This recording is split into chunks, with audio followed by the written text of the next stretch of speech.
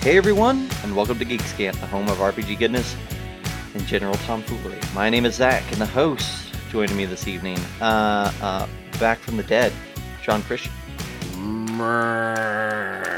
Send more paramedics. Anybody get that reference? Like, I don't know what just. If anybody, I'll tell you what. If Let's anybody move on. in You know chat what? can tell me what that is, then I'll be your buddy. Go ahead, Troy. You have your hand raised. What's it from? Well, I wasn't gonna. I was waiting for my. Oh, you just want to introduction, make fun of me. That's fine. Go ahead. No, I know what it's from. Okay. Troy, how you doing? More brains. Yes. I need more brains. Said, Oh my Send gosh. more cops. Yeah. I'll save that one for those of you that don't know what that is. Go Google it, and then go watch that movie. It's fantastic. Google. Well, Google. goodness. What a way to start a show. What a way to start a show. It can Yeah, only go absolutely. down from here. No, only down. Well, that's unfortunate. Yeah. Yeah. So this is a Sunday recording. We're on the tail end of Zine Quest 2023, and we decided, you know what, we're gonna dive back into some playtest discussion. I don't know that this was really something that was on like our agenda to-do list. But it was like, you know what? There's enough stuff that we should talk about in this that even though it's not a priority, we're gonna do this as an episode. And John is the and Zach keeps trying to tell himself. Well, we didn't talk about the last one, right? He just keeps. Yeah, we did. We talked about every single one. Really? All right. Yeah, well, we did. I forgot about the cleric as soon as we talked about it, I guess. Yes. Oh my gosh. Amazing. Yeah. So we're going to talk about the next D&D playtest right now. Yes, good job, Catherine. I love it. So D&D playtest. It's going to be a long night, folks. Not really, because John has not read this. He's coming in cold, and I've already made my case for. I have some notes, but I really don't want to go line by line through this because I'll just get frustrated by the end. And I didn't want to be like. I love the paladin in 5e, but the druid needed love. And I really wanted to get really gung-ho about this. And I watched the videos on these two classes that what's his name puts out? Crawford. Mm-hmm. Mm-hmm. And it's like the first half of each one. I was like, yes! I was so excited. I was like, oh, they're doing so many good things. And then at the end, by the end of it, I'm like, oh man, I kind of just disappointed. I don't know. There's a few things in both of these that just made me sad, and it's like those memes of people staring off into the distance. You know, those like staring off blank into the distance and just sad at the world. That's what I experienced after this playtest. And that's actually one of the reasons why I didn't read it, was because I just wanted the two of you to confirm my own future disappointment for me without having to dig too deep. Because, I haven't seen anything yet that has made me excited about this. Nothing. Yeah. Nothing has made me excited. If there's going to be a new edition, I want to be excited about it. If they're going to go through at least the pageantry, the feigned pageantry of doing playtests and saying that they're actually collating or aggregating feedback, and they're going to do something based on feedback, then let's do it. I'm ready. I want to be engaged, but nothing up until this moment has excited me about it. I just, I don't, why bother reading it, honestly? Let me sell you on the trio of priest classes. Okay. All right. what if the paladin, the cleric, and the druid were 3 foods? And what if I told you that we have now got a red potato paladin, a yellow potato cleric, and a purple potato druid? They could be whatever you want, John, as long as what you want is a potato. Is a potato. That's really how it feels to me. I don't know how you feel, Troy, but like, I feel like we just got 3 classes that are basically the same. Like they got blandified to the point where, that sounds like a lot like what we've been getting out of Wizards of the Coast lately. Is everything turning super bland? Yeah, it's all homogenized, and that's exactly what they're. This is what I'm having myself believe. This is what's going on in my head. This is the result of when you have quality designers that don't want to make a new edition. They're being forced to do it by the suits of Hasbro, and they're all like, but no, we don't need it. And they're like, no, we have to have a new edition, but don't make it too different. Mm-hmm. It's like, yeah. But so now they're like, what the hell do we do? They're intentionally sabotaging. So let's just at every turn. Well, it's like, let's just make it easier. Let's just keep, simpler, let's pull all easier, the teeth out. Pull all the teeth out. Less specific. Like literally, John, chat. All 3 of these classes now get channel divinity. Yep. Oh, shut up! Are you serious? Now it's slightly different with each one, but it's all channel divinity. Every one of these something different. Channel divinity, and channel nature. Okay, so come on, man. Okay. Cool. All 3 of them now get cantrips at first level. Okay. Well, I guess I can kind of see that with paladins, maybe, but that really, I'm not a fan of that. Now Divine Sense is, I'm just going to throw things out at you that make no sense. Now Divine Sense is a channel divinity ability that you don't unlock until 3rd level. Oh, by the way, Paladins are the only one of these 3 that don't get channel divinity at first level. They have to wait till 3rd. Because it makes sense that a paladin is going to be they get to cast spells at first level. They just can't channel divinity and get their holy sword until 3rd level. Yeah. It is so bizarre how they chose to create these. Okay, so the things that I was really excited about was they said the paladin can now use its smite with ranged attacks and unarmed strikes.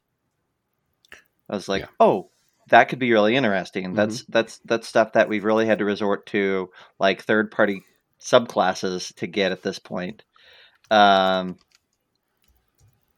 It's not. So their answer for that was, well, if you're going to do that, then you have to nerf it to all heck. Yes. So smites are now weaker, and you can only do them once per turn. Wildshape is now weaker, and they're like, well, we want, what we don't like is you having to go to so Crawford started off on the right track, I feel like, in his video, where he's like, okay, so the druid is the least played class in the game. We've got to give it love. And I'm like, 100% agree. Great. It is really? Yep, it is 100% the least played class in the game. It's the least one. Wow, interesting. His statement was, according to D&D Beyond. D&D Beyond, yeah. Right. He said, well, the reason that it's the most, he said, we believe that the reason it's the most unplayed class in the game is because it's so complicated. And so we need to strip out everything that makes it complicated. And really what we mean by stripping out everything that means complicated, I'm very much paraphrasing here, but very much this is what he said. The thing that makes it complicated is players don't like having to reference stat blocks from the monster manual. And being able to choose from different monster types, creature types is annoying. And so now every creature has the same stat block. If you're a creature of the land, they all have the same stat block. If you want to fly, you can't fly until you're 9th level, but you can't pick a flying creature until you're like 9th level. You can't pick a water creature until you're 7th level. You can't climb. You can't have a climb speed until 5th level. Yeah, just it's so stupid. You can't be a tiny creature, so you can't wild shape into a mouse until you're 10th level. Mm-hmm. Which is the most bizarre thing. I saw somebody post today. They're like, I don't know what sort of reality fantasy we're trying to emulate here by saying that I could turn into a bear or a panther when I first start out my wild shape, but I need to be a much more powerful druid before I can be a mouse. Mm-hmm. Yeah, and what I don't get, I mean, on the one hand, the ease of it, of saying, okay, here's your base stat block that you can use. I kind of like that. And then just, whatever special abilities that certain animal has, you can tack them on. Cool. Okay, that makes it kind of easy and quicker that you can get through, but that's not what they're doing. And then no, literally all of all the stat blocks have the same attack. It's just land has a D8, water has a D6, air has a D4 for their damage. Well, let me ask you this. I wonder why they didn't go in the direction. It's more pages they're going to have to print this on. It's kind of a retread of a lot of the stuff that they already have in the monster manual. But wouldn't it be neat if they had, instead of spells, like maybe you do still have druid spells, and that's probably what would suck, but if you had essentially a stat block, druid specific bestial stat blocks that you would drop in. With druid specific stuff that they get to do, right? There's a way to do this, and maybe it's partially that. It's not this though. It is like not it this. is I agree. so not This this. is awful. Like it. Bear Droid saying the favorite thing about being a druid is looking at the stat blocks. I agree. I think that the problem with it, you're right on the money up there as well, is like the good one is too good, the rest are not so good. Also, how they have set up the druid where they can only transform into beasts, and only certain beasts at certain levels means that there's really only one or two optimal choices for you to transform into for most levels of play. And once you reach a certain height of level, it's really not worth transforming into much at all anyways. Like you're never going to be as cool as some of the others. Like the problem is that they don't like the idea of druids getting to have wild abilities based off their creature stat block, like Troy mentioned earlier. The thing that they don't understand is that, in my opinion, for a druid, those wild, bizarre abilities are the equivalent of a wizard's wild and crazy spells at higher levels. Yeah. Like, they need to have all that. That's what makes it fun and exciting. Like, the druid can say, I can transform into a T-Rex. Or a something that has a paralyzing gaze or blah blah blah. Like, well, no, you can't. I mean, druids can't at this point in 5e can't change into something that has a paralyzing gaze. I know, but I'm just telling you, like, that's what would be right. That's what you need. Yeah. That would be fun. Now, and the thing that really kind of it makes this even. It's kind of like they're taking so much away, but then they're like, oh, but here's something that you can do that's really cool. And that's, you just get to pick. You get to pick what it is. You could say, you can be a pink jaguar if you want.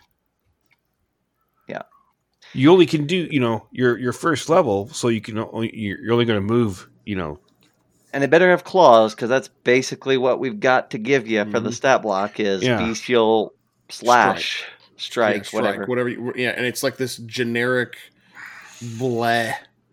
There's just no. Here's what it looks. I'm reading through it as the two of you are talking about it. Let me throw another one out there. First of all, everything feels so bland on this. Everything is overly genericized. That there's just no flavor in it at all. There's no personality and there's no character. Nothing that really distinguishes it. But it's narratively. it's purple, John, and purple is a Right. different flavor, or at But least is it? color of potato than the paladin. That's which true. So when we get to paladin, you're gonna really enjoy the difference. The I different promise. colors. So I let me promise. throw another one out Different there. potato. Armor training. If I'm reading this correctly, I don't see any limitations to metal armor anymore. There's no You limitations, know? But but they start they only off. get light. They only get light. They don't get medium. Okay. Okay, I'm with you. Now, So they can wear studded leather, but not. Right. yeah, I can see maybe a subclass of some kind of a militant druid getting medium Yeah. armor Mhm. as a class feature or something like that. But And yeah, I that's the actually one like thing I what do they, like about this is like, oh, yeah, Yeah. I like the Circle of the Moon for the most part. Now, let me back off that. I like pieces of it and I like the concepts of it. But the idea of allowing you to cast abjuration spells while you're in beast form is a cool feel, especially because they've moved most healing spells into abjuration at this point. Mhm. So, the concept is if you're a Circle of the Moon, you can be casting warding spells and healing while you're in your beast form. I think that's cool. I also like the idea that they're tying it to elemental shapes and elemental damage. Is cool. Like the idea that you're not just a wolf, now you're a thunder wolf or whatever, right? Mhm. That's Which or is fire wolf effectively is. they totally if they didn't steal it from it, then they must have been in the same mind space as World of Warcraft with shamans, because that's essentially what they ended up doing with shamans. So they made them all elemental. Now they couldn't Mhm. transform into a beast like a fire beast or a water serpent or something like that, but they followed the same Yeah. kind of theme. Well, and I have an issue, oddly enough, with how this is written up. Like in the beginning, the little druid write up, it talks about how they're all about the balance of nature, and they don't like people that like just worship one element, because all four elements need to be balanced for nature to work. Law and chaos as well, civilization versus the natural order of things. When you see in all kinds of literature, and Critical Role does it, there are druid sects that are the Ashari clans that they do. Mm-hmm. They got the Air Ashari, the what so everybody else is separating this stuff out. And then in your class and subclass that you have as an example, you have elements. They're changing into elemental forms of these creatures. And more often than not, somebody's going to be like, okay, all my stuff is fire. They can bounce back and forth, but they're probably going to, Yeah. specialize or whatever. It's like your lore that you're writing isn't even supported by your own rule set and how it's reading. So it's like are you got two different people writing this stuff? Yeah. Well, that's part of it too, right? Maybe that's part of the another beef that I've got is by them changing things mechanically, the way that they're trying to do to make it different, and make it stand out from 5e. They're changing the lore along with it. Mm-hmm. It's fundamentally changing the way that the druid operates mechanically, but also Yeah. fundamentally how it works narratively, which And is they shifting a significant shift. They did talk about that in the video. They said that the druid, they feel like they said, back when the druid was first introduced into D&D, Wildshape was not even a core feature of it. It was a side note, right?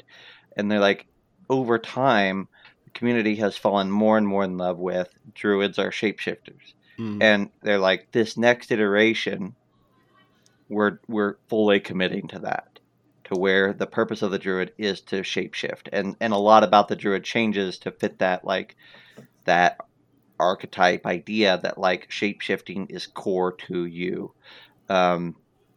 which I thought was interesting, that it's designed following the consensus of the community, right? I think that I think that it's smart for them to do druids are shapeshifters as an answer, because I think that really current D&D players do want that, and if they don't want that, they need to be playing a different class, like either like a nature domain cleric or there needs to be room for another class like a shaman or something, because Mm-hmm. I think this class does feel like it should just be the shape shifting class, and Yep. we should call it good. Yep. Well, that's kind of what I was getting at with that. I didn't want to say it, but I mean, having both. If you want them to lean heavily into wild shape, it feels it's overly complicated to have a really complex wild shape mechanic and function or feature, and let them have spell casting. It's just there's so much for a person to have to be able to keep up with all that, depending on how heavily you lean into the mechanical aspect of See, wild shapes. I would say that I would say that the reality is that you could mitigate a lot of that. You could mitigate a lot of that by just saying, instead of whatever you're saying here, like, just it's a fit. Like, they can only go. I'm going to be careful before I say this here. If they would just do like the paladin is and say that that druids are a 5th level spellcaster instead of a 9th level, go nuts at that point. Like, I agree with you that they're trying to say, well, you have 9th level spells, you can't also have crazy things over here. But I'm like, I think you need to lean into the other. Like, I know that there's some cool high level spells for druids, 100%. I would hate to see those go to some extent. But I think that we want the complexity to be in what you can shift into, because that's the fun aspect. I mean, like, the freaking fact that the D&D movie is like the first thing they want their druid to change into is an owlbear. Yes, of course, because that's what players want, right? Like, they don't want to just turn into a buffalo, right? Like, they want the cool things. And right now it's just like, yeah. It's not. Troy, you said they could turn into a Pink Panther. Yeah. Earlier, right? Like, it's not the same to say you can you can imagine this creature looking like whatever you want to. Yeah. It's not the same as saying there are mechanisms that you can utilize to shift into a wide variety of creatures. Yeah. No. Yeah. I would be okay with the base stat block thing if there was something like, okay, because I still like the idea, and it doesn't say it in this, but I still like the idea of a druid can only shapeshift into something that it has seen and experienced in the real world, in their real world. So therefore, I think what would be kind of cool, and I think a lot of druid players would probably get a kick out of it, is, okay, you see said Pink Panther running through the jungle. Yeah. Okay, so what out of that just got unlocked? A speed of 60, a claw attack, a double back foot rend. You get to add those things into your repertoire. Yeah. And then you see, a rhino. So, okay, I can now add armored hide, and a charge and a trample attack or something like that. Yeah. And so then when it's, okay, I'm going to shapeshift, and you can have all your little, your list of animals on the side. It's like, okay, I'm going to do a rhino, and I am snagging the charge and the trample, and putting them, and that's what you become. Because it's still right there. You don't have to go fishing for a specific stat block. It still uses your hit points, which I like. I never liked the idea of, okay, I'm going to transform into this creature at max hit points for the creature, get beat on, the form goes away, and now I'm back to the same hit points that I had before. I changed, and I'm, haha. It's like a free heal, like, or something like that. So I like the idea that you're sticking with your same hit points, and I like the idea that you can retain the ability to speak. Yeah. And it's like, okay, cool. But now I just, transform into, a bear, and I take,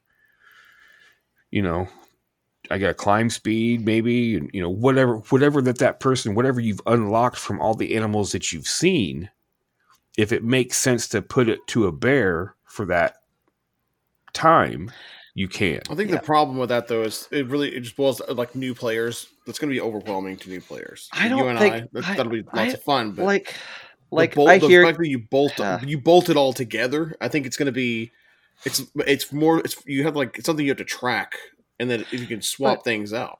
But I think that there's a way to do it I think that there is a way that you could do something like that would be no more complex than a wizard spell list or a sorcerer spell list. Like that's the thing that irritates the hell out of me, is that we can have and we can all be cool with 200 spells that all do something funky, weird, and break the game in their own way, which is cool. Like, I'm 100% down with that, right? And you could have a wizard that can have access to every single one of them. So the wizard can break the rules and be as complex as it needs to be 6 ways to Sunday, because it's called spells. But then the minute the druid comes onto the table, it's like, well, or the ranger with their animal companion, it's like, well, we can only be so complex. Like, yeah. And I'm not mock. Please don't. I'm not in any way trying to mock you, John. Not at all. Just the design philosophy of wizards communicating, like, players are only willing to have so much complexity. I'm like, then you have to get rid of all your spells, because that's where 90% of D&D's complexity comes. Well, here's the thing, though. You already see that with the way that they treat their spells, though. All the spells are so interchangeable because they're trying to reduce the level of complexity that they've already introduced to the game through the tradition of using spells. They broke tradition of spells in 4th edition by having everybody had a spell, and everybody had a power that was like that. But it didn't feel like D&D anymore. It was one of the things that didn't feel like D&D anymore. And so I feel like it's like, I don't think that it's just a matter of the complexity. If it's a card, or if it's a spell, or if it's one block that is always the same thing, it's referenced. There's a difference between something that you're referencing and something that you are constructing yourself. And then you have to track, and then you have to manage, and you have to update, or whatever, right? If you have to add, if any of the numbers change at all, or shift over time, that's something that they're going to have to continually update, like they would their character. And there are not very many people, or many players out there that I know of, at least, that want to have to deal with much more than what's on their character sheet. Like, and those people aren't going to be playing druids that can shape change. That's the thing. If people don't want to deal with that kind of complexity, then they're not going to play this class. They're going to play something simple. And I hate the sorcerer. Yeah. I hate the sorcerer, but in this case, right, like, isn't meta magic also kind of doing this, right? Where it's you pick things and you manipulate or modify your spells based. Like, I just, like, it's a hill that I'm probably willing to die on, which is that D&D loves its complexity in certain areas, but it also wants to toot its horn about taking care of not being too complex in others. And I'm like, guys, we've got a complex game. When you have 60 pages of spells, when you have an entire book full of monster stats, when a character class takes 8 pages, you have a complex game. Like, I love you, but do the work that you need to do to make these things compelling, and people will buy in. They will learn the rules that they need to learn, and maybe there's better ways to do it than what we're talking about here. There probably is. But at the end of the day, like just oh man, it's so frustrating. One thing that Colville was talking about, patron saint. We need to get back to referencing the patron saint some more. That's what I realized this week. Like, he talked about because he's designing his own game, right? And he said, when we start designing our wizard, we're going to say, what is the fantasy that we're trying to replicate or give you when we say you can play a wizard, right? Like, what are you expecting? Mm-hmm. And you start with that, and you make a big list, and then you say, okay, well, how can our game do these things, right? And he said with D&D, and I completely agree with this. He's like, with D&D, they don't start with, like, what fantasy are we trying to meet with the wizard class, or with the ranger class, or with the whatever. They don't start with that. They start with, what is the ranger class already? And then how do we make that more compelling or more interesting or more easy? Mhm. But if you look at some of the choices that they're making with this, like the freaking fact, like it's never sat well with me that a wizard or a druid or heck even a ranger has to spend a spell slot to cast Find Familiar, and then it has to be a fey creature. Like it's like, do you not understand that like that's a day one thing that every player wants, and they don't want to have to be choosing between freaking, do they take mage armor for the day or do they get their parrot, right? Yeah, exactly. Like it don't I feel like they put up roadblocks to making the class do what we want it to do and what we're imagining, and then they hand wave it. I don't know. Oh gosh, I feel like I feel your frustration, but I think it's almost kind of like they get this piece of information like, oh, hey, the druid class isn't being played as much. Instead of like going out and polling the masses and saying, hey, why don't you people like playing the druid? They're going to sit in their echo chamber and go, it must be too complex. It's got to be too. I bet it's too complex. Let's fix it. Steve's making that point. It's a point that I've made before. Whenever they started talking about using the data that they're getting from D&D Beyond to drive their decision making, to me that's data bias. I know it just as well as anybody else in like working in healthcare, that you start chasing rabbits down holes when it comes to data because you think that it's one thing or the data looks one way, but it's not. It's the way that the data was collected is just as equally as important as the data itself of what you're trying to actually figure out what the trend actually is. And in this case, how are we collecting the data? It might be like, how many of these characters that are being built in D&D Beyond are just like throwaway characters or wishful thinking characters, or like use them one time. Now you could probably I'm sure there's a way for them to take the aggregated data on a character, and if anything's ever been rolled off of it, right? And that lets them know whether or not it's active. How many rolls has been made? Was there a roll at first level, second level, third level? Well, that's considered an active character or whatever, right? But there are a lot of people that don't use the roller online. They still use physical dice. Not saying that all those people are going to be druids, but it creates a bias of how you view the data. And and just kind of going back over to where this came from, you, Troy, is like part of the problem. I don't think there's anybody can argue this. Nobody at WotC, nobody else that loves WotC is going to sit here and argue that they have a real problem with the fact that they do not spend enough time with the fans, with the people that are playing these games. Period. End of story. I've heard myself from sources that they recognize the fact that they are too separated from the people that are actually playing the games, and they're making all of these decisions in a vacuum, and they're looking at data, but they're not looking at people. They're not looking at the experiences or the things that are actually happening at the table that people are excited about. That's where a lot of like convention space comes in, and they've pretty almost completely abandoned it in the last several years. That said, I think that there is like a certain type of like. Okay, so I agree with you. I do agree with you. I'm thinking about like, why would you design the druid this way? Or we kind of already touched on some things with the paladin, but why would you design the paladin this way? Honestly, I go back to the thing that I heard from people at WotC years ago. Now, whether or not this is actually going to be true with the current stable of designers that they've got, but what they always said to me was, the next edition of the game will be designed for online play and streaming. Mm-hmm. And when I think about what this druid class is doing, I think about streamed games like Critical Role.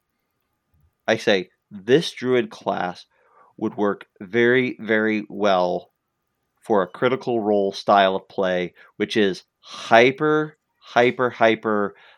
streamlined and simplified, with players that don't want to look at a rule book and at times shouldn't be, it for the sake of entertainment, shouldn't be looking at a rule book.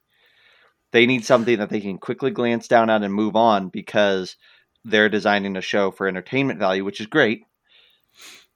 And entertainment value suffers when the druid has to flip through and look up stats or build things or whatever. Like, again, I think it's cooler when you get to build things or you get to look up stats or collect creatures, like you were saying, Troy, that you've seen.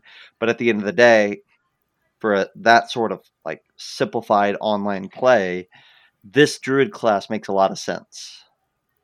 Yeah, but on the flip side of that, what also makes a lot of sense is if you're in a high profile streaming game and you're going to play a druid, why don't you either you or maybe one of your production staff create cheat cards of all the different animals you can change into, and you've got them right there. Yeah. Well, and that's and it's like yeah. Well, if we're talking about like the goal of Wizards of the Coast is to make money. The goal of the new edition is to drive new revenue, because we reading through Slaying the Dragon. One of the problems they had with AD&D was that they ran out of steam because everybody had already bought all the books. The market saturation had occurred, and everybody had the core rule book. So it's time to create a new edition so we can have everybody go out and buy new rule books in order to keep the thing going. Yep. So from a game life cycle perspective, I'm no longer upset about new editions because they need to make money. That's fine.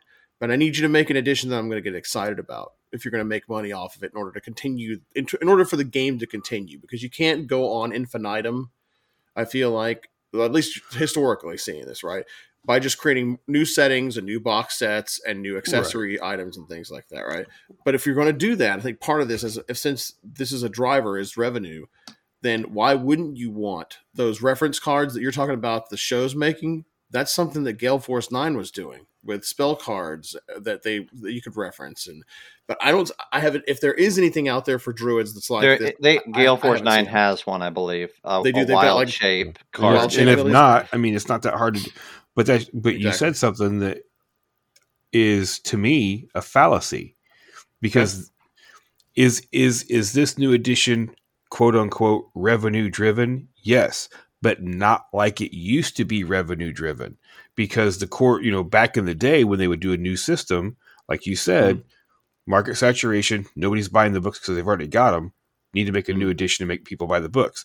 That's not what this is, because people are still buying the core rule books. They're still selling like crazy. It's not necessary. This edition isn't necessary to the lifespan of the game. The revenue stream comes from, hey, we just want more. And the only way they can get more is to switch some stuff up. Well, don't get me wrong. I'm not sitting here saying that I feel like we're at the point in the life cycle where 5th edition needed to be transitioned over to a 6th for the sake of continuing the game. Like, it's not something that I like about it. Hang on, it's not something I like about it, but it is something that, again, reading through Slaying the Dragon, at least at one point or another, it was a necessity. They had to move on to something because they were doing novels, they're writing novels, but that didn't help the game, right? No. That the game helped the novels, but there wasn't like a reciprocal relationship. And then, but whenever they'd create a new edition or not a new edition, but a new setting or a new like Unearthed Arcana and all these other books that were like just bolt-ons to the big three. The majority of their money came from the big three, right? And people weren't buying the big three anymore, so that edition was produced in order for people to go out and buy another big three in order for the game to continue on. Yes, and that's what I said. That's what I'm saying. 5th edition hasn't hit the point yet where the core 3 aren't selling, because they're still selling. Well, they still are. Selling. I don't know. Yeah, but I don't know what numbers those. They haven't. They're still. Go ahead. They haven't slowed down. Yeah, they haven't slowed down. They're still the best sellers. Like it's still like, and that I think that's the indicator. Like as soon as the Player's Handbook stops being the number one seller for a D&D books, then I think you absolutely start looking at a new set. How do we do a new edition? A new edition.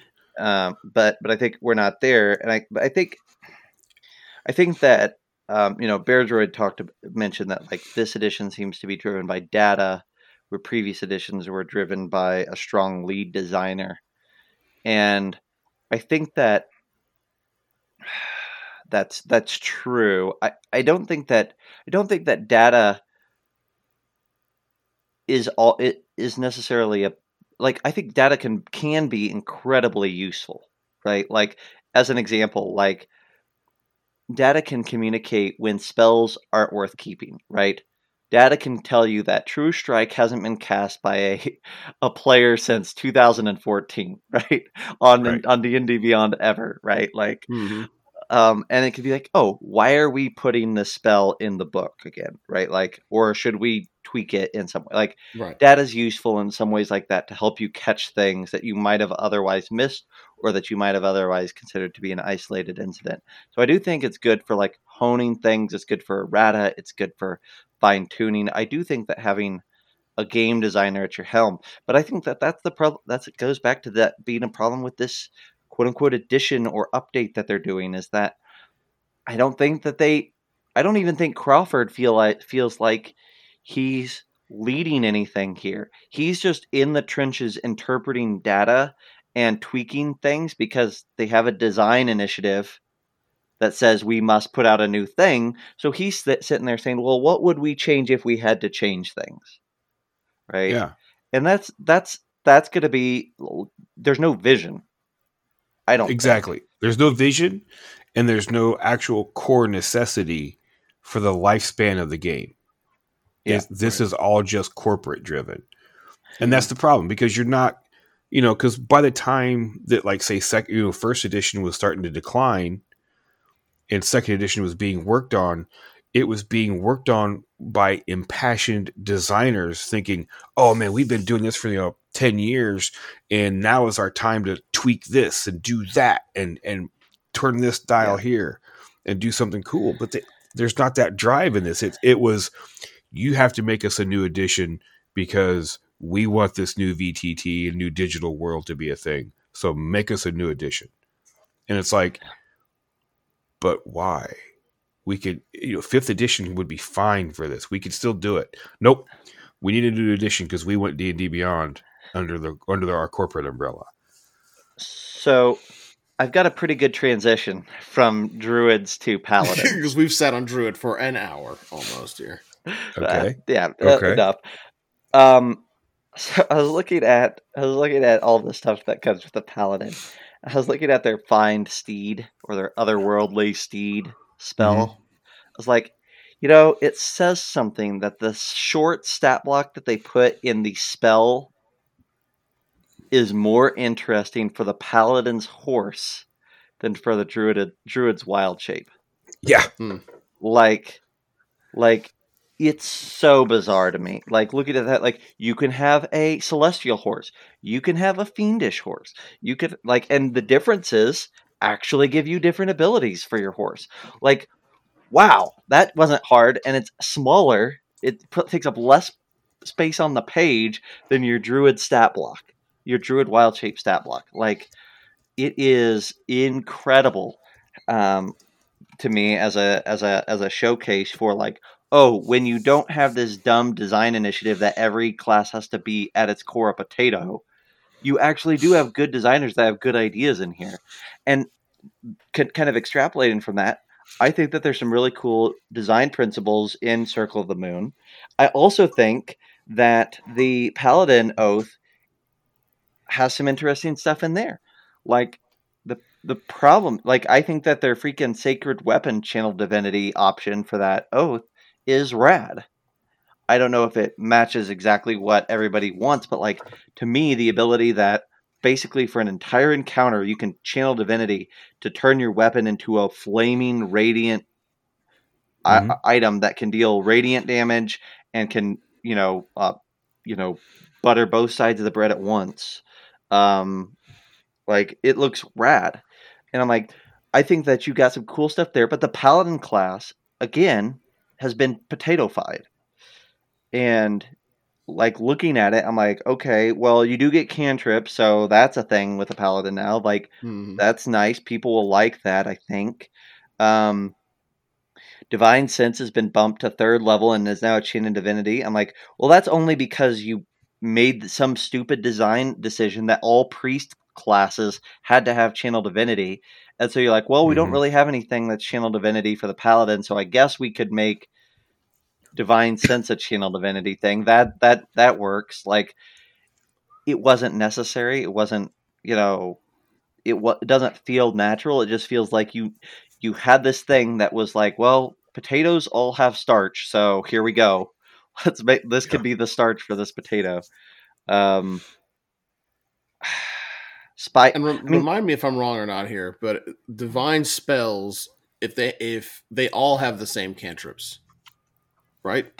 There is no distinction between druids, 100%. clerics, and paladins. If one gets a cleric or a cantrip, all of them have the exact same spell list. Yep. Unless like it's possible that they'll give like a special spell list for the druid that expands it, like an expanded spell list for the druid, right? Well, the druids are operating off of the primal spell list. Right. Yes. Right. Sorry. I'm sorry. The cleric and the paladin would both be off the priest. Off the divine. Yeah. Divine. Yeah.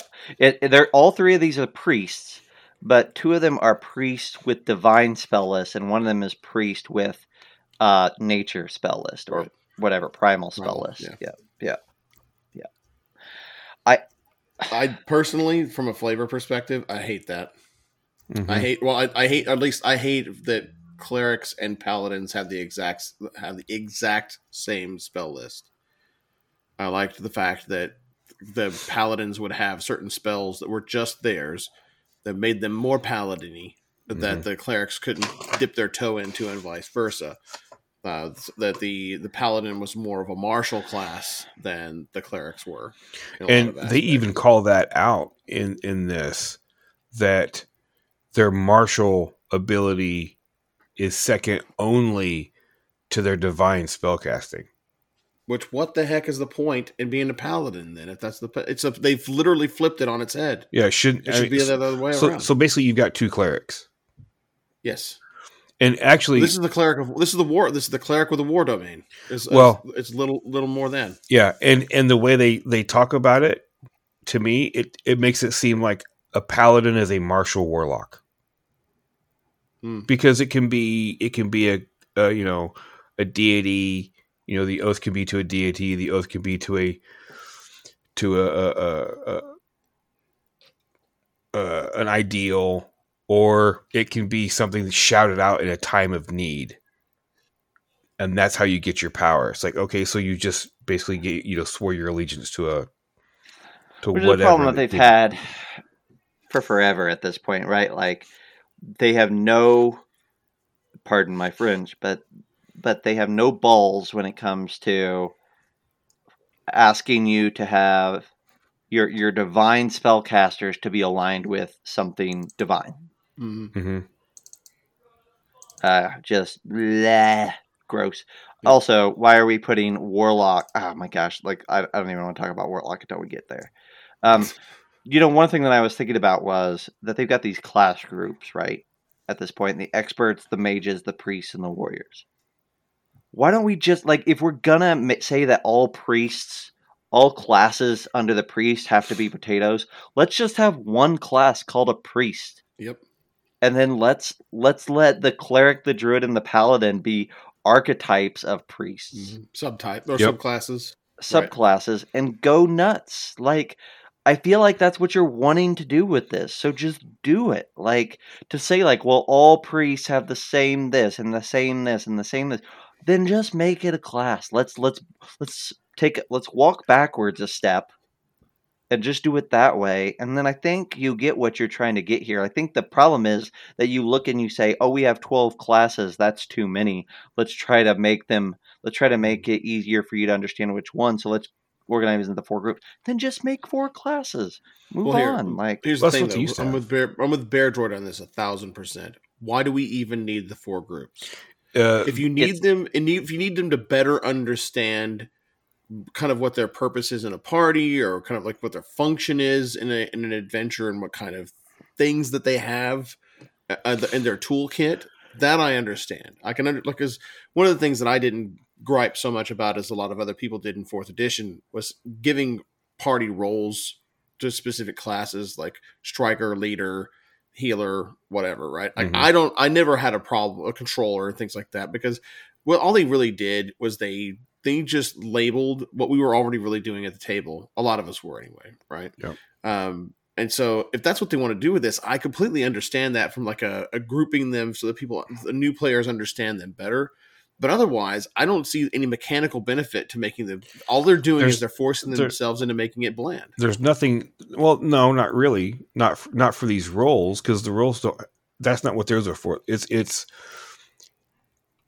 from what they said, and I don't mind the rules. The rules don't mean anything, to me. It's like, it's kind of neat, I think, because then you can have something that comes down the pike that, all experts get this, or this is, if you're an expert class, you could have this feat.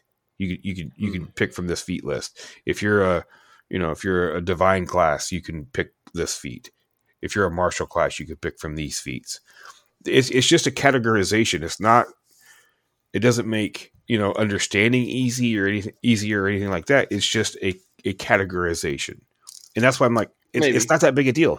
No, that's exactly what they said it was. Again, I'm not complaining about the fact that they're creating groups. The complaint, I guess, here is that by creating the groups, they're overgeneralizing what each 3 members of that group are doing, and that's.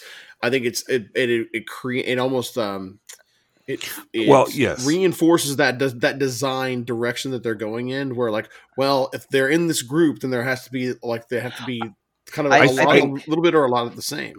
Yeah, I think, and I hate that. Like, because otherwise, the paladin may have some some of the flavor of the cleric and some of the flavor, or not the flavor, but some of the functionality of a fighter and a cleric. But it still needs to be distinct. The cleric needs to be distinct, or otherwise it shouldn't be a class. That's one of those reasons why I feel like it should be very, very difficult to push for a new class unless you can have it be very, very distinct from the others, not just mechanically, but in both with lore, narrative, and with the functionality of the class.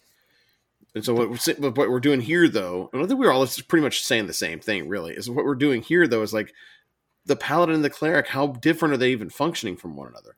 The druid and the ranger, how much different are they really going to be from one another at the end of yes, the druid's going to have wild shape and stuff like that. Maybe that's they're probably quite a bit different, but go ahead, Zach. The problem is that, to Troy's point, in the class group section, they say a class group has no rules in and of itself, but it allows us to have prerequisites that define that, or assign things that refine that, right? So in that section, it says, hey, no rules in of itself.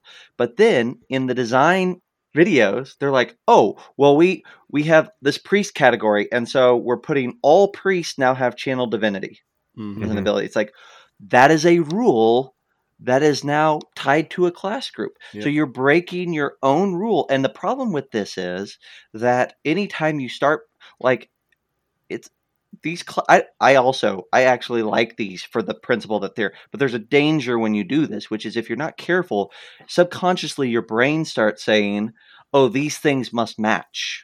Right. And then you start designing towards that. And that's exactly what they're doing. I think when we first were presented these class groups, I think we all talked about them. We're all like, these are cool. We're all right. But now it's like, oh, well, we're 4 months further down the road now, or we're 6 months further down the road now. And we're seeing that they're actually using these to design rules that they're then prescribing to all the classes in the thing. And it's like, wait, that was not what you built these for in the first place. They're infiltrating the class design, and what that will end up meaning is that the cleric, the druid, and the paladin roughly feel the same until you get to the archetype, the subclass level. And the sorcerer, warlock, and wizard are going to have similar things in their core classes until you get down to the subclass level. If that's the way it's going to be, then I'm like, let's just make them 4 classes and let's get done with this. Like, I don't like. That's the coolest part of any RPG is looking at the character options and being inspired by them. And I feel like they are actively ripping out things that can inspire you to make things uniform and simple. And I think that's a danger. Like, it's I think what you just said there, John, like, from a flavor perspective, I don't know that there's a lot of a difference between the paladin and the cleric at this point. I think there's some difference in mechanics. I think that they have some variations in how their channel divinities work. But at the end of the day, is there going to be enough difference for it to feel, for when you sit down and read the text, and someone who has never played a fantasy game before, and they said, okay, what's the difference between a cleric and a paladin? Are they going to be able to say anything other than a paladin has oaths? Yep. Like, well, you're doing a disservice to both the old and the new players with that. The old players that have been playing this, and I say old, the people that have been playing it for the last 10 years. Not just the old white beards that have been playing this game forever, or the 30 years. But even the people that, I know, you and me both. Well, the gray beards, calico beards, whatever. You know what I mean? Like the people that have been playing it even for the last 10 years, you are really upending how the flavor and the like the role play options and the way that how these character classes inspire like the story behavior of that your players utilize, by creating, again, you're blending things in so much that everything pretty much is the same. It's, to your point, 4 classes is effectively what we've got now. 4 classes and a bunch of subclasses. And to me, that's if that would be the design philosophy that they were going to go with, that would be great. If they went back to the first edition thing where it's like, you've got your fighter class. The paladin is a subclass of the fighter class. Now, not like a subclass is how they have right now, where you have to wait till 3rd level to do it. And ranger should be back there too, underneath the fighter. And the bard should be underneath the rogue. And, the sorcerer under, however. But it's like, because now, like you said, they're losing that. It's like a paladin was a holy knight. Well, now he's just a more fighty cleric. Mm-hmm. But not too fighty, because he really needs to they need to really make sure that they lean into the spellcasting bit, because that's really super important. Troy, before I know that we could talk about the druid and the paladin for another hour solid, but before we move on, I know you had like 16 pages of notes. So what have we not covered that is important for us to note on these two? Let's see. Okay, for the druid, I don't know, man. We've kind of beat the druid up quite a bit. I don't know. There's a whole lot more that we can say without really, beating a dead wild-shaped horse. The paladin. Other than the fact that one of the abilities of the druid is now they have this thing where they get these flowers that give hit points. Flowers. So you got good berry flowers, and then at level 15 you have wild resurgence. So in effect, when you wild shape, you basically have magic goodberry flowers bloom out of your butt to heal people, because it just happens. Why? It's just dumb. I despise the idea. It's just so stupid that druids can't wild shape, and that it shows such. The first time I'm going to say this out loud, probably. I feel like this. I'm going to target actual designers here, not by name, but like it's a poor design that you feel the need to be bland with your wild shapes, so bland, and say you can do call them whatever you want, but then with your healing ability at 2nd level, it's specifically you create spectral flowers and the blossoms heal people. Mm-hmm. It's like that is such a specific description idea for what a druid does to heal people. Like, it has no business being in the core druid class. Yep. If you want to do a flower druid subclass, that's awesome. Go for it. Like circle of the roses, circle of flowers, circle of thorns, whatever you want to call it. Like, I'm all about it. Like, that would be rad. But like to say like, well, listen, everything in here needs to be interpretable however you want, except for these flowers. These flowers, listen, every druid has to have the ability to make flowers. Yep. Oh my gosh, I hate it so much. So sticking on the design thing, what both these classes do, they tie abilities to how many times you roll initiatives in a day when you get to 18th level. Why? It's like you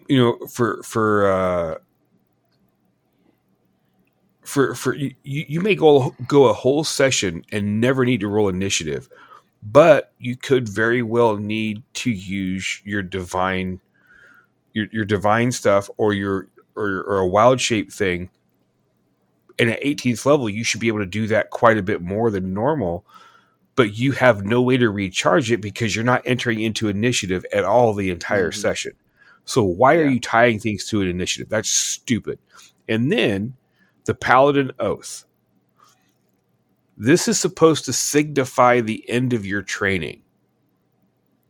Your training should have been done before your character hit first level, because the way the game is presented and the way the adventures are written that they produce, you start at first level, there is nothing in there going back to your church to graduate or to present your thing to get third. No class does this. So the fact that they're saying that, oh, you're not actually becoming what you are until third level is horrible, stupid design. Yes. I completely agree with you. Like, it's so it's like it's a carryover. It's a carryover that we've all complained about for the last 9 years with 5th edition. Mm-hmm. And it's like, again, we talked about this with the last time, right? When we were talking about with Black Flag, I said the same thing. So I guess this isn't, in my eyes, not just a WotC problem. But I'm like, if you're going to go through here and clean stuff up, fix the thing that we all been complaining about for the last however long. Like, oh my gosh, man! It's just like the other thing that chat might hide while we're wrapping these up is, so one of the 20th level boons that you can get is that you can increase an ability score by 2, even above 20. No. That's what they all get now. All epic boons get that ability to bump your score up because epic boons suck so bad.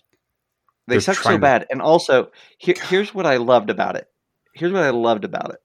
Hearing Crawford talk about it. And I love Crawford. He's one of the, I love hearing him run games. I think he's a brilliant person, right? Mm-hmm.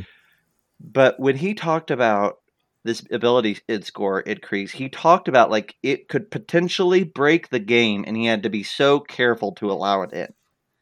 It's like, we're going to allow people to go above 20. We've heard you over and over for the past 9 years. We're finally going to do it.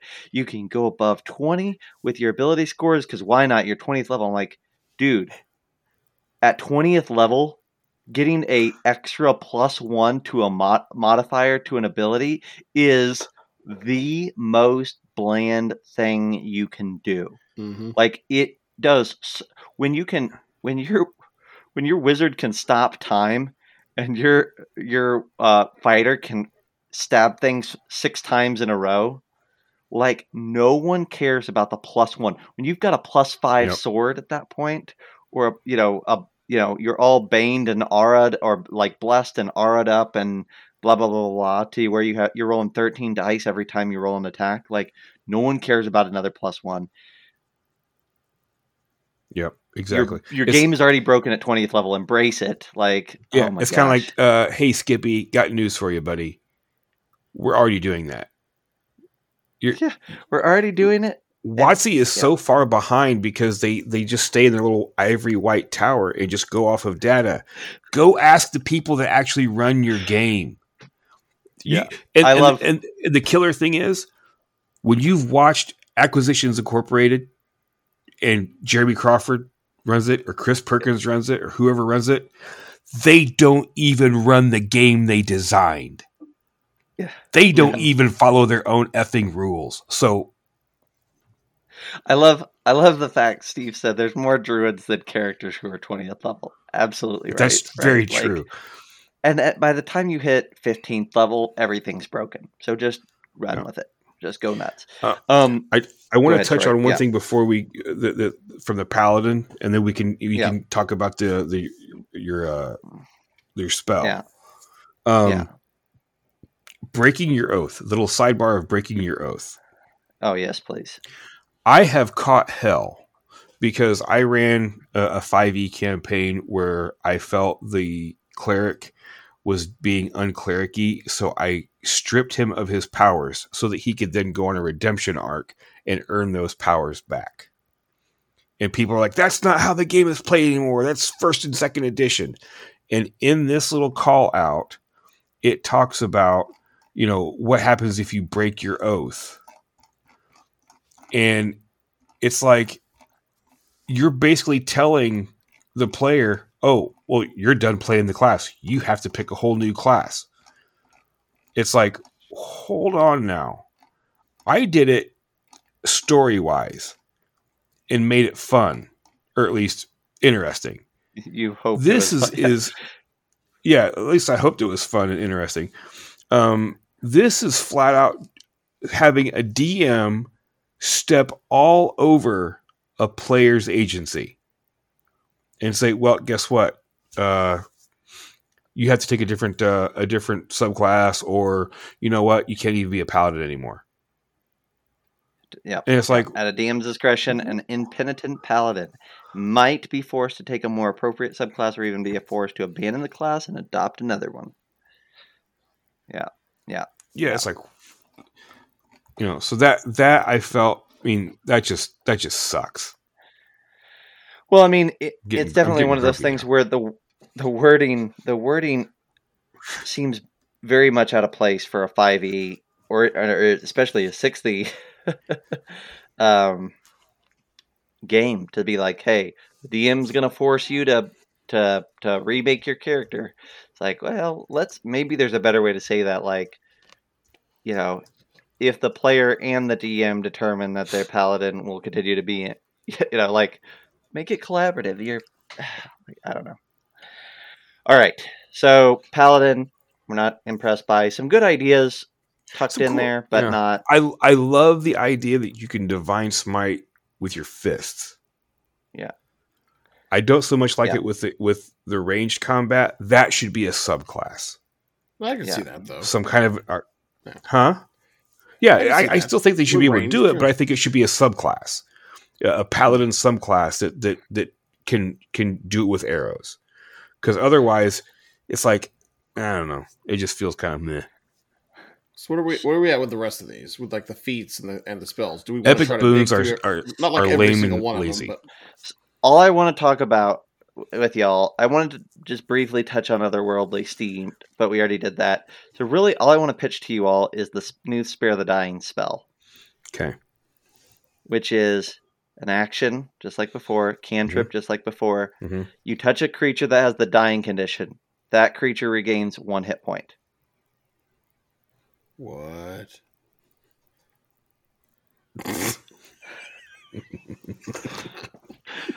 That's okay. Okay, I hate that.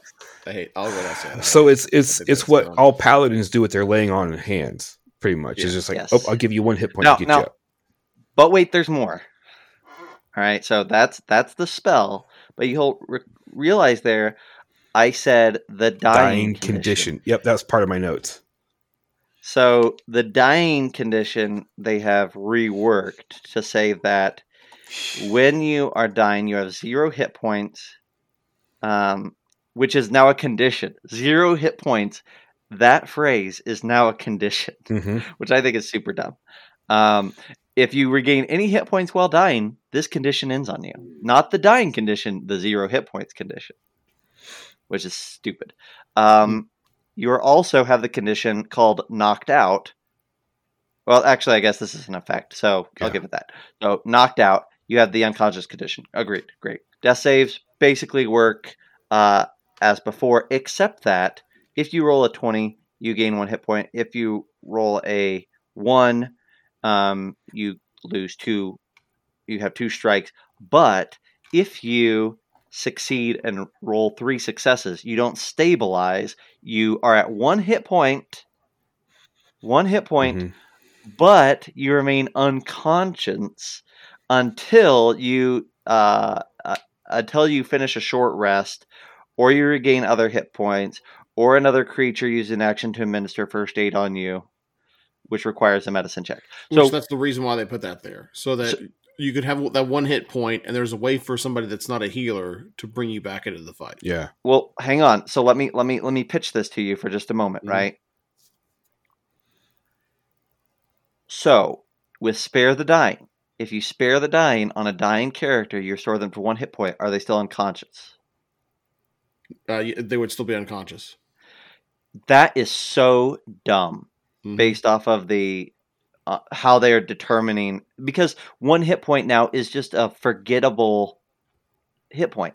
Yep. Like all you're doing is saying, like, why would you not say 0 hit points is that effect then? Like the idea that you have 1 hit point but you can't be woken up, that you are still unconscious and have to like sleep it off. It's like, this hit point is worthless to you. Mm-hmm. It doesn't do anything. Mm-hmm. And in fact, it's miscommunicative, because you would assume that any amount of hit points and you are engaged and you can do things, but that's actually not the case anymore half the time, because when you're on the way down, 1 hit point, you can still do everything you want to do. You do just as many things with 1 hit point as you could do with 100 hit points. Nothing changes. Yet on the way back up, all of a sudden 1 hit point, you're still just as much locked in or locked down into being unconscious and you can't do anything as you are at 0. See, I'm gonna disagree with John. I think if you do the Spare the Dying and you get the 1 hit point, you're back up, because specific overrides general, right? The 3 successes is the specific. On your 3rd success, you regain 1 hit point, but you still remain unconscious. Short rest, blah blah blah blah blah blah blah. Yeah. Spare the Dying and rolling a 20 on a death save, all they say is you regain 1 hit point. It has nothing else in there about staying unconscious and having to do a short rest or anything else. Well, hang on a second, though. Hang on. Let's do this step by step. Spare the Dying. You touch a creature that has the dying condition. Mm-hmm. They regain 1 hit point. First of all, you could stand over that person with the dying condition and ping, ping, ping, ping, ping, ping, ping, ping, ping, ping, over the way that this is written, at least. You can heal them for 1 hit point over and over and over again until they max out. But it does not say it doesn't end the dying condition. It does not say that it ends the dying condition. And the dying condition specifically says, going back to that really fast, that old chestnut, where you at? Dying condition says you have 0 hit points. Mm-hmm. If you regain any hit points while dying, the condition ends on you. Well, okay, well then maybe that's it. Right there. Then maybe that's it then. Maybe that's how they get you. Well, that's okay. Then I'll say this then. It's terribly worded. It is terribly worded. That's what I'm saying. It's so dumb. It's like, okay, so like to your point, both your points. If I roll 3 successes, why am I not just stabilized? Hang on a second. Hang on. On your 3rd success, you regain 1 hit point. The condition ends on you, but you're still unconscious until you roll a short rest. Okay, so then dying. You start a short rest. Hang on. This is where it was then. So this is terribly written. I freaking hate this. If they do spare the dying, you're dying. You get 1 hit point. So because you get the 1 hit point, you're no longer dying, but you are still unconscious. Correct. You still are unconscious. No, but I say no, because it doesn't have that. That's the tricky part of it, because you have to determine, right? So when you hit the dying condition, it says that it triggers an effect that also gives you the unconscious condition, right? Mm-hmm. So the question is, if you remove the dying, do you also remove the unconscious? Within the dying setup, it says, if you stabilize, right? If you roll 3 successes, you remove the dying, but the unconscious remains, right? Mm-hmm. So the question is, with the Spare the Dying, is it the same as rolling 3 successes, right? To where you're removing the dying condition, but the unconscious stays the same? Or is with Spare the Dying, is it, well, no, this unconscious condition is coupled to dying and you are no longer dying, so they both go away. It's not clear. Right. And that's the problem, is that it all comes down to they have redefined what a hit point is just for this one specific idea, and it completely breaks everything. Mhm. Because okay, what if, let me pitch this, what if somebody casts Healing Word on you and they roll the dice and they restore 1 hit point? What if the paladin goes over to a dying character and does Spare the Dying and gives you 1 hit point? Are you up? Are you awake? Have the dying condition removed? Is the unconscious condition removed? Because this implies that at 1 hit point, nothing gets better other than you are stabilized. That you actually would need to roll at least 2 hit points, 2 points worth of health, or pour in 2 points and laying on hands to do anything other than stabilize. And that's such a dumb design choice. I see again, because if death saves are the same now as they were in 5e, rolling a 20, because you make a death save at the beginning of your turn. If you roll a 20, you get a hit point and you can pop back up. Yep. It doesn't say anything about staying unconscious and blah, blah, blah under rolling a 1 or a 20. So to me, Spare the Dying is the magical rolling a 20, because you get the hit point, you pop back up. Yeah. I would honestly, Troy, if we were running this today, I would run it exactly how you just talked about. Because I think because I despise the idea that 1 hit point almost always is worthless. So I would say, well, I'm going to say if you have a hit point, you have a hit point. Let's do this thing, right? Well, part of the problem with this is that it's not just the 1 hit point, it's that the dying condition is actually 2 conditions. Yeah. It's dying plus unconscious. Yes. Yeah. And so that's where that's where the rub is in this. That when one comes off, does the other one come off with it, and vice versa. And really, it's not. Dying is not a condition here. Dying is the unconscious condition at 0 hit points. Mm-hmm. Yeah. And making death saves. Yeah. And that's the problem with tying unconscious to dying, or tying unconscious to 0 hit points. That to me has always been such a stupid rule. I have to beat somebody to 0 hit points before I then say, oh, it was subdual damage. They're not dead. They're unconscious. Mm. How many fights have you guys seen where some guy walks up and just blasts some dude in the face, and the guy drops, but then a couple seconds later he wakes up, he's ready to fight again. Well, he thinks he's ready to fight again. And you see that all the time in movies too, which is kind of like what we're trying to emulate, is that kind of entertainment. Guy gets punched, gets knocked down for a minute, and then the guy turns and he's about ready to stab the friend, and just in the nick of time, the person wakes up and gets him from behind. But you can't do that in this because you're at 0 hit points to be unconscious. It's just stupid.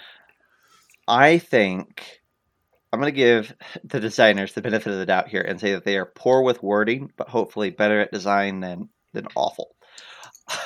I think that they are too smart to give us a cantrip that allows you to get back up and be active. So I think that the intent of the Spare the Dying spell right now, I think it's incredibly poorly written. I think the intent of it is that it removes the dying condition, but not the unconscious condition. Mm-hmm. Yep. I think that's the only way that this cantrip is balanced at all. And I think that they know that they would have given us a broken thing if they would have done it any other way. So I gotta believe that they believe that removing the dying condition does not remove the unconscious condition. But it needs to say that. It needs to say that. It needs to freaking say that. It needs to say it. It needs to say it more than once, and it needs to say it loudly, and it probably needs to be in bold.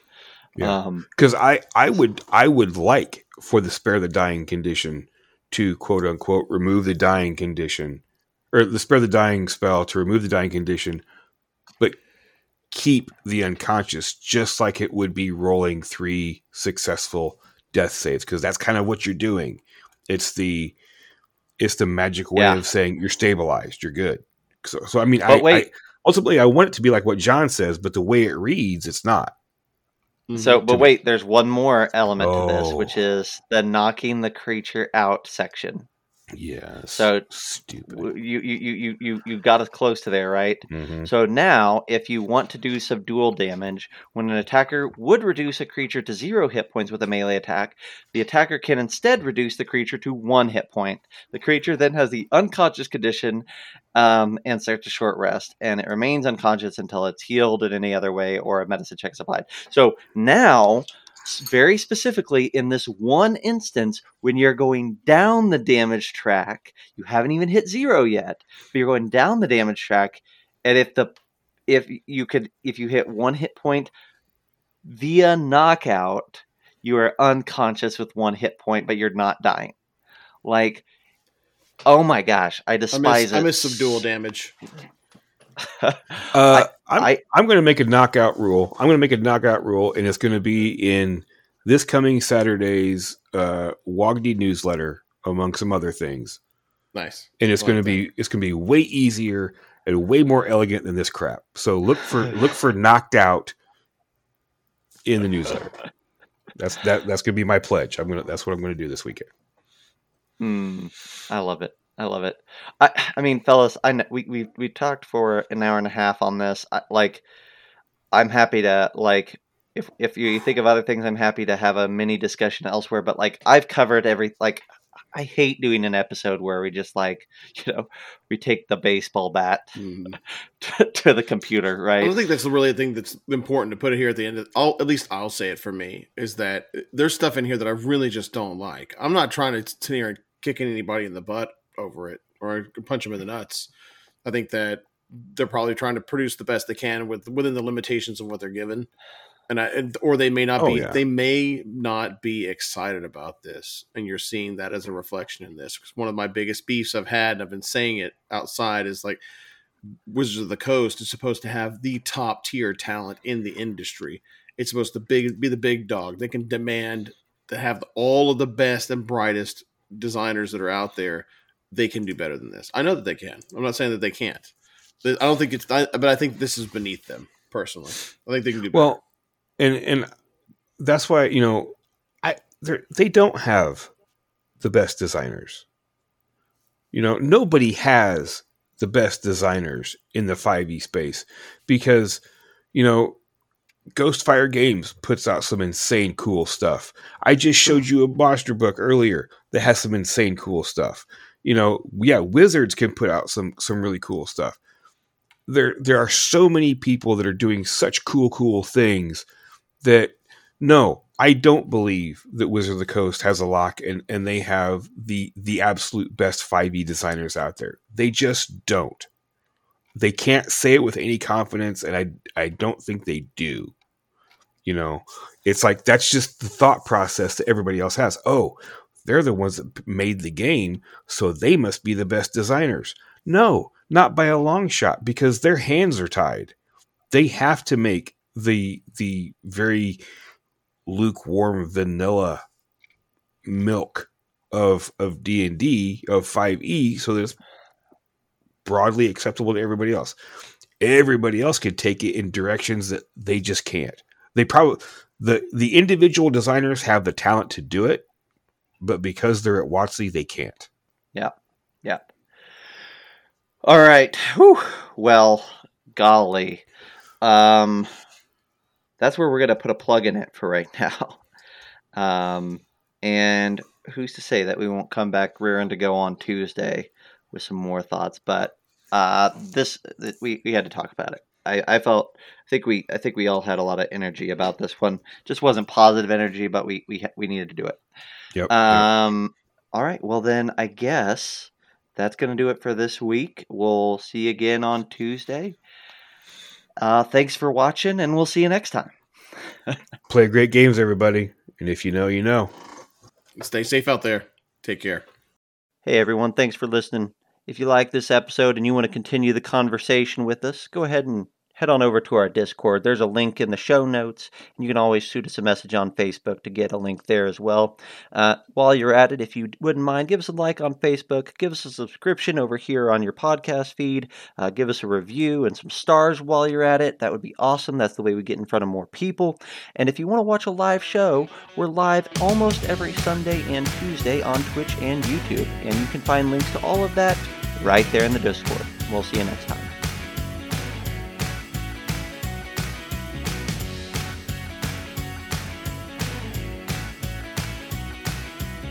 Like Steve's, playtest equals lukewarm vanilla potato milk. Beige and sad beige box. That was my favorite one. Is that we're gonna get the instead of the red box or the blue box or anything like that, we're gonna get the beige box next.